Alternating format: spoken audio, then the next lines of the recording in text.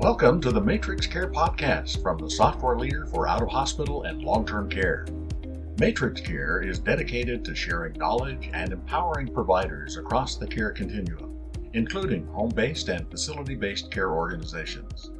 Today, we're going to hear from Kevin Whitehurst, Senior Vice President of the Skilled Nursing Solutions for Matrix Care, and his special guest. Let's dive in. Good day to all our listeners today. I'm very pleased to speak to Dr. Raj today about the 4 pillars of a successful COVID-19 response and future outlook. Dr. Raj and Matrix Care have collaborated on the topic before. Why don't we begin with you telling us about yourself and your experience with the pandemic, Dr. Raj? Hey, Kevin, thank you so much. I hope you're staying safe. And again, hello, everybody. Good to be back here speaking with Kevin on this very important topic in these unprecedented times about COVID-19. And I am Raj Mahajan. I am a physician, internist, and geriatrician out here in Chicago and its suburbs. I run a decent-sized practice that specializes in hospital medicine and post-acute long-term care. We have our team dedicated at the front lines. I personally have worked with our local and state health department, helping come up with the COVID-19 response guidelines. And I've had a very strong interest in technology in healthcare and have had worked with healthcare technology companies as a consultant or a physician leader. And I'm so glad to be here again, talking about the 4 pillars in COVID-19 response, especially for our nursing home industry. Well, we certainly appreciate you taking the time to speak with our listeners today, and we're excited to have you on board. So let's get to the topic of the day. I'm going to let you begin by describing these pillars of success. So there are 4 pillars of success for our audience to be aware of: infection control, testing, PPE, and staffing. So why don't we start with the first pillar of success and tell us about that, about infection control. Hey, Kevin, yeah, it's so much has changed, and especially with infection control, which definitely ties into the other 2 pillars, but is at the core of a successful response. And everything is evolving so fast. As we know, this is a brand new virus. This did not exist before. And so all the guidelines on its infectivity or isolation or how long you have to keep somebody in isolation, what kind of isolation you have to have them on, and how long you have to have it, whether you need to test it before you discontinue it or not, and the observations for the new admissions and the PUI status, which is the person of interest. So there's so much that is rapidly evolving. It is really drinking from the fire hose when it comes to the information that's out there. And we definitely know that CMS and CDC and state and local health departments, based on where you are, could sometimes even have conflicting information and recommendations for our industry. So all I will say is that please stay in touch with your corporate if you have. Use your technology partners in having a very strong surveillance program, and definitely try to have if you have a COVID-19 unit, just be aware of the infection control related measures that go in and the type of isolation that goes in. And just CDC today actually came up with a fairly stark information from the Minnesota initial study that 1 out of every 3 high-risk exposures within nursing homes to COVID-19 among staff is not during patient care, it is during non-patient care. And so we have to be definitely aware that universal masking that came in initially, and then now the infection control related PPE that is needed in our observation units for all new admissions is so very important. And all those guidelines are generally available on CDC and your state health department. And so at heart of this is infection control. It is a very, very virulent organism, and it's not uncommon for it to have almost 80% infectivity rate within a nursing home facility and up to 20%, 25% mortality, which is, those numbers are unheard of. And at heart of managing that truly is knowing the true infection control and the mechanism of its propagation and infection. Well, that's really interesting information. And, I'm hoping that, as we get more experience understanding the virus and the facilities get better with how they can control infection in their facilities, everyone's going to be better off. So thank you for that information, and everyone knowing that infection control is definitely one of the key pillars. So moving on to the next one, and we read and hear a lot about testing. And I think there's also conflicting information about testing out there too. So can you share with our listeners what you understand about it and what your recommendations are? Yeah, absolutely. So testing by far has been the most controversial topic around management of COVID-19. So there are several things around testing that are still very confusing to providers. And things around that are, how often do you have to test your staff, and how often you have to test your resident, right? So, and then also, what kind of test are you going to use for what? And so some of the key things around testing are understanding what you're testing for. Are you testing somebody who's symptomatic and you need to know whether they have COVID-19 or not? And in that case, you have to either isolate or a resident, or you have to remove or excuse a staff. And this is people who are depicting the symptoms that are on the list for possible COVID-19 symptoms. And the second is your routine or mass screening, where based on the guidelines from the federal government or state or local health department, you have to test your residents and staff on a regular frequency where they are asymptomatic. But because we know that a fair number of people who are infective or who can actually transmit disease are asymptomatic. And so there is a value to testing both residents and staff on a regular basis. So that is a major differentiation we need to make. What is the preferred purpose of testing? And secondly, what we need to know is just the different kind of tests that are available now. Two of the most commonly known tests are either a PCR, which is the polymerase chain reaction, short form PCR testing, which somehow for now is the gold standard, and the other more of a rapid results can be obtained by what we call antigen testing. And we all know the federal government had dispatched these rapid antigen testing machines to most of the nursing homes in US, again prioritized based on the state and the infectivity rates. So and so those antigen testing, the recent, just the fact that the amount of false positivity is so high, a lot of places have rendered them not useful for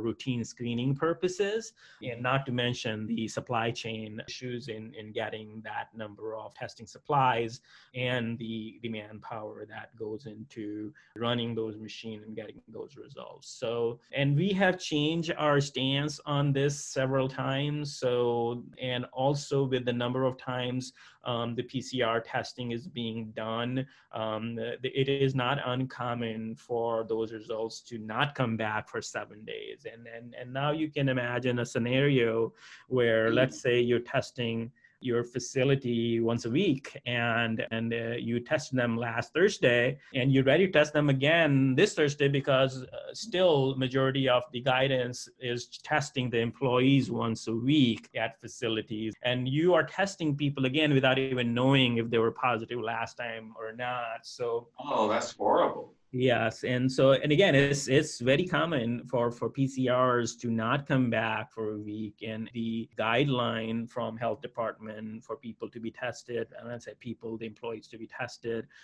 once a week. Now, and we also saw what happened with the state of Nevada and their initial recommendation to completely stop using antigen testing, and then federal government coming back and pushing back on those. And so there is a lot of confusion. So CDC has helped us with some of that. So again, in summarizing this still very confusing concept of testing, testing is very important. Make sure your lab vendors, or if you're using your health department, you make sure that you have them back in time. And again, it's a supply to demand issue right now. Most of the places, if you get it back in 2 days, that's a good thing. And so, but definitely because of even with a high positivity, false positivity rate within antigen testing, if you are in a place where you know that your PCR is going to take a long time, you can use them even if it's for screening. And again, there's no clear-cut guidelines from any authority on that, but you have to leverage your clinical leadership. Hopefully you have involved medical director as well as a local and corporate infection prevention leadership that is able to stay in touch with the current guidelines and is able to give you recommendations around what test to use where. There's nothing written in stone. You try to do your best, and PCR is always number one choice. But when turnaround time is an issue and is of important, you can use the antigen-based testing, and you can use a combination to achieve what you want to achieve, is be able to detect cases early, whether they are symptomatic or asymptomatic, and be able to isolate them from your healthy cohort so we can mitigate the propagation of this disease within our facility. Wow, that's a lot of good information. I didn't realize there were so many different ways that you need to look at it and, evaluate your unique situation so you can be more effective with that. So moving on to the third pillar, I speak to a lot of operators, a lot of skilled nursing facility providers about where, their focus is and their priority, and the safety of their employees and their residents is definitely top of mind. So we hear a lot out there about PPE being the third pillar of success. Can we talk about that? Yeah, definitely. And I think this is a good opportunity to go back and address our first pillar, which again is so vast that when we address our first pillar of infection control, we didn't mention a lot of things about COVID and the mode of transmission on how people get it. Right. So, and you can see the sessions we were done back in May and July, how information has evolved.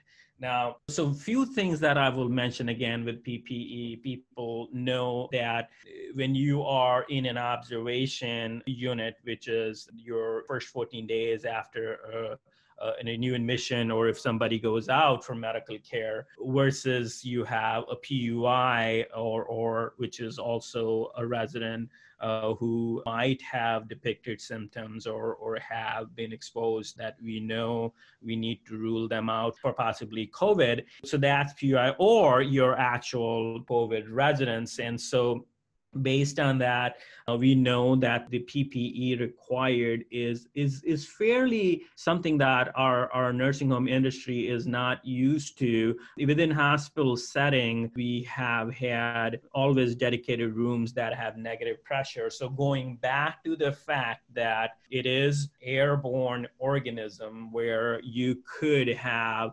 transmission by particles that are in the air, and that changes how you protect yourself with an active or a suspected case.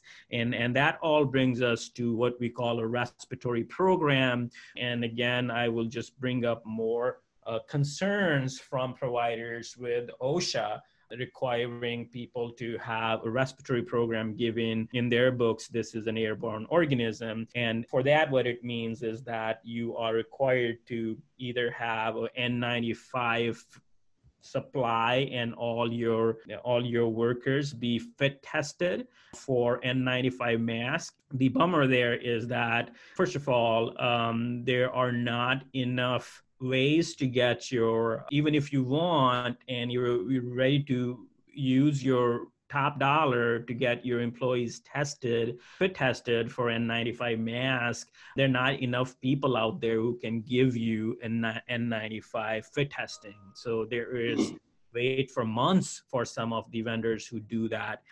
That's number one. Number two, even if you got fit tested, and everybody is fit tested, current supply of N95 masks out there is mostly one size, right? So even if you get people sized for what N95 they need, you probably don't have the smaller or larger, the extreme sizes that might be required for some people for N95. So that again, it just complicates things. And we know that some of the federal agencies have stayed quiet on this topic as to how do we get these PPE, especially if it's fit tested N95 to our providers. I mean, I remember one of my facilities for one time was paying $15 to $20 per mask. It's just, that is, I just don't have words for that. And how do you continue, especially if you can't sustain with that? Yeah. So that's that. And then there are some other alternatives to N95 Max, which is PAPR devices.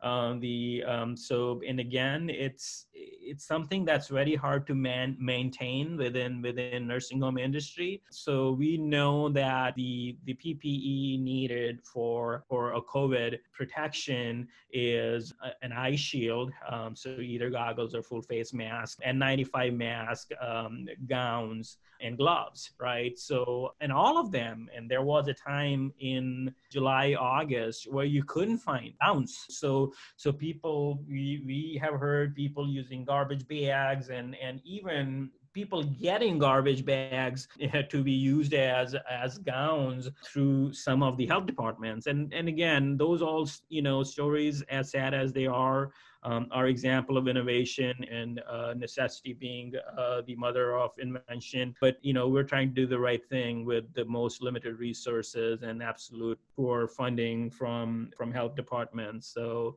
I feel the pain, and again, the most we can do is provide information.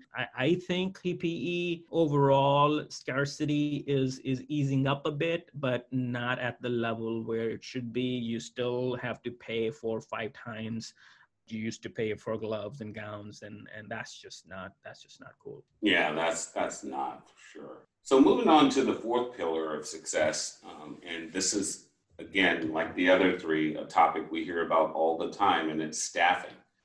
So let's talk about that, Dr. Raj. That is where, again, I get very, very emotional, when I talk about this particular pillar. And we have known to, and we have advocated for frontline staff in nursing home to be, it's such a caring and hard job to be a CNA or a PCT, to take care of a nursing home resident. These people just are great human beings and giving their best, and most of them are paid less than I say this to your local big box store, you could go there and just be a greeter and make $2 more an hour. And this is a true example for one of the facilities where I'm at. And again, they're paying the current prevailing wage for CNA, which is $2 less than our big box store 3 blocks down from the facility. So now you add that to all the quarantine, isolation, and the positivity, exposure related staff limitations. We have heard back in New York and New Jersey during the height of the pandemic there, people staying 24 hours while having temperatures of 101, 102, because majority of the residents actively diagnosed and being treated for COVID, as well as your staff. And you couldn't find staff to come in either because they were sick or they were folks that wouldn't go in. So some of the federal waivers around, immediate training and deployment of frontline staff has helped. Now there are most extremes. We have college students who have just jumped in, gotten their training and worked. And again, with the healthcare workforce, again, as I said, I get emotional when I talk about it. There are people who are in it because of the nobility and just, helping nature. And there are people who run towards the fire. And then there are people who run away from it, right? So we have an even mix of workforce, but I am just so surprised to see there are so many people who have decided to run towards the fire than away. And this applies to the doctors who were retired, respiratory therapists who've been retired, who came back. And a lot of them actually succumbed to COVID-19 after being exposed and getting the disease. And it's as sad as it is, but these are the real heroes. And when you have that banner or yard sign of heroes work here, it's not a joke, it's serious. But the number of people who got sick around the outbreaks, it's very, very hard to keep appropriate staffing levels in the facilities, because they just don't have enough people to work with all the restriction and sickness that causes. And so definitely workforce related uncertainties have been revealed during this pandemic, and I'm hoping people at the policy making level and at the regulation level are taking a note, and we will see some positive changes on how we staff our facilities and how the staff is reimbursed, and in return how facilities are reimbursed. And I know during our initial conversations about this session, we talked about what's on all the providers' mind right now is just the payment and finances. It's a huge issue, and staffing is a major part of that. Absolutely. For our listeners out there, we just covered 4 major areas: infection control, testing, PPE, and staffing. And there are other things too that we're observing, and I want to talk a little bit more about the future outlook and some of those aspects of it. So from a technology perspective, Matrix Care has always made significant changes to better support the providers through the pandemic.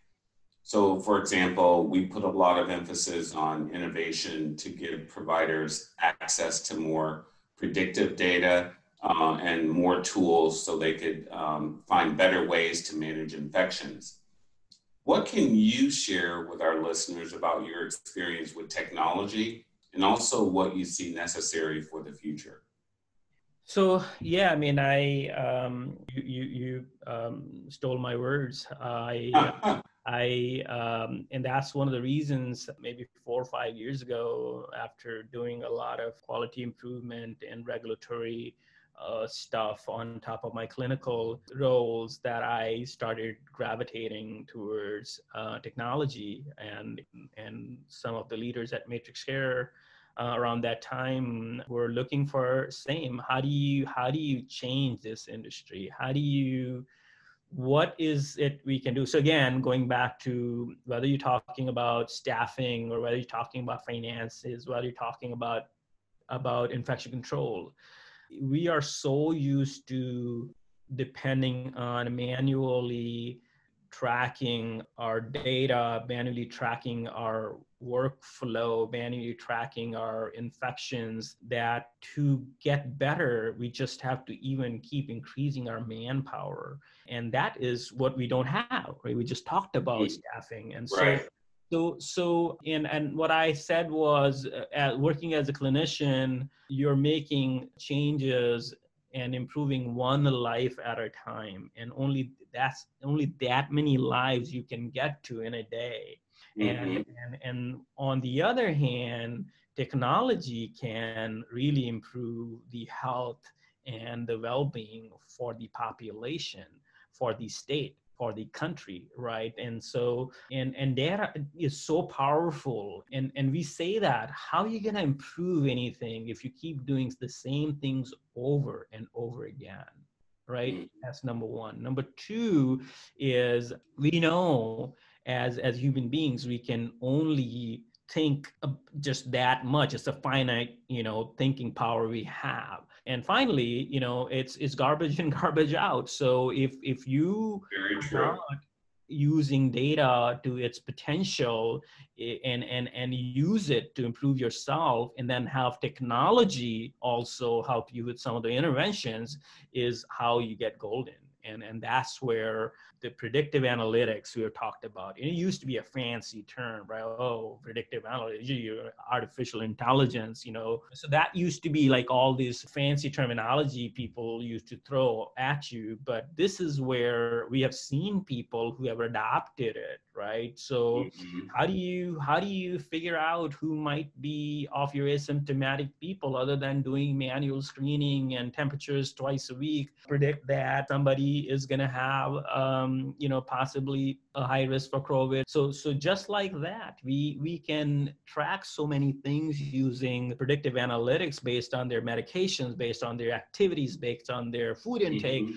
All of that, using these algorithms, we can predict some of this outcome. And similarly, using clinical decision support, using order sets, just helps you so much. We were just talking about amongst the leadership group in medical directors, that how can we hardwire some of the anticoagulation guidelines. Majority of people might not be dying due to the COVID early on, but in their second, third week, they might have had complication of thromboembolism. And how can we, hardwire some of those decision support using some of the data from the EHR? Similarly, how do you pick antibiotics? How do you monitor their respiratory status to alert the clinician on the patterns that are concerning? And so definitely technology integration in clinical workflow, and having the technology experts, working with clinicians to come up with this innovation, is where really some of the success lies. And I hope more people are thinking about it. I do too. I hope so. We're definitely seeing an uptick in technology adoption, at least here recently. And I can definitely attest to those providers. Really, everyone's suffering and everyone's going through this crisis, and it's affecting everyone. But we definitely are seeing higher performing clinicians and facilities who are really maximizing what they can get out of technology, and it's really making a difference. So we are, about the end of our podcast here, but I want to kind of wrap up to get your perspective on where you see this going. What does it look like for the future of this industry, the future of healthcare, after what we've experienced and what we're currently experiencing? Because now we're hearing about vaccines and new medications. What does this all mean? So yeah, definitely. If I were to, since this is a follow-up to our sessions and we're sticking to our 4-pillar theme, I definitely have added the 5th pillar here is vaccination. And then, for sure, vaccination is one important piece of the puzzle that is missing. And once we have it, that's when we can even start predicting if this is going to end or become an issue that is not gonna lead our lives. And so again, there are different things coming up around vaccination, and there's a huge lobby of leaders who want the nursing home residents be the first few people who get it as a prioritized, because obviously we've seen the high mortality and morbidity among nursing home residents, and I hope that happens. There have been several announcements within the last few weeks about how the supply chain and administration is going to work for vaccination. And again, if you look at the history of pandemics and any other disease, you have to have an immunity solution. So and so for that, we definitely have to have vaccination that is going to be effective. So far, early trials look that way. And so, yeah, I mean, hopefully next year in spring to summer, we have a majority of the nursing home residents be able to at least start, if not done. And then we'll readdress, as the leaders in public health are saying, this is not going anywhere soon. And so people need to gear up for that. There's some other, we've heard a lot about remdesivir and whether it should be available to nursing homes. It's not covered to be administered in nursing home. There's some chatter about that. I think we'll have answers. We have now data that it is effective, and there has some thought about possibly using that in nursing home setting. And then the whole monoclonal antibody to be used within nursing home settings. And then there's some advanced treatment, convalescent plasma and all of that, which we don't, again, that's obviously is going to be hospital setting. Just to end, being a clinician, we don't really address a whole lot around finances, but I think that is going to be the most important thing. Just this morning, they announced another $333 million in incentive payments for people that have done. I have not dissected how it's been. And similarly, over $5 billion through CARES Act money is coming to providers who will be doing the required educations through the echo hubs and around infection control. So those are some measures in the right direction. And we've gotten provider relief funds or parental protection monies, but all of that is not enough. I think there has to be a radical shift on how this industry is compensated and reimbursed. And we're not going to solve this month. But unfortunately, there are going to be a lot of casualty of this transition where people are not going to be able to continue with their operations because of just the financial hit. But again, sticking to those 4 pillars and trying to do your best and, really partnering up with your clinicians in making sure that you do well with COVID-19 is what the solution is. The financial impact of this is dire, and people should go to their provider groups to stay in touch with what's happening. I know there's a lot of talks going on how we change this, some of it temporarily and some of it for good.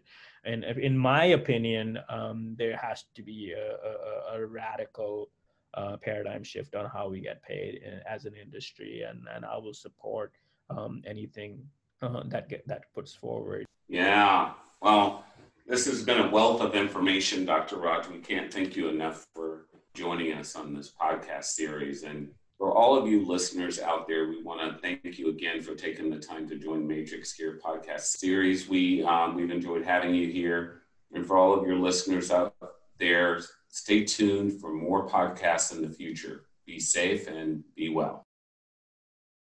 That concludes today's episode, brought to you by Matrix Care. We hope you enjoyed it. Be sure to visit us at matrixcare.com for more information on our solutions and services. Please subscribe to our podcast so you don't miss an episode, and leave a review if you enjoyed this episode or have other topics you'd like to hear discussed. You can follow us on LinkedIn, Twitter, and Facebook to hear more from Matrix Care. Thanks for listening, and we'll see you next time.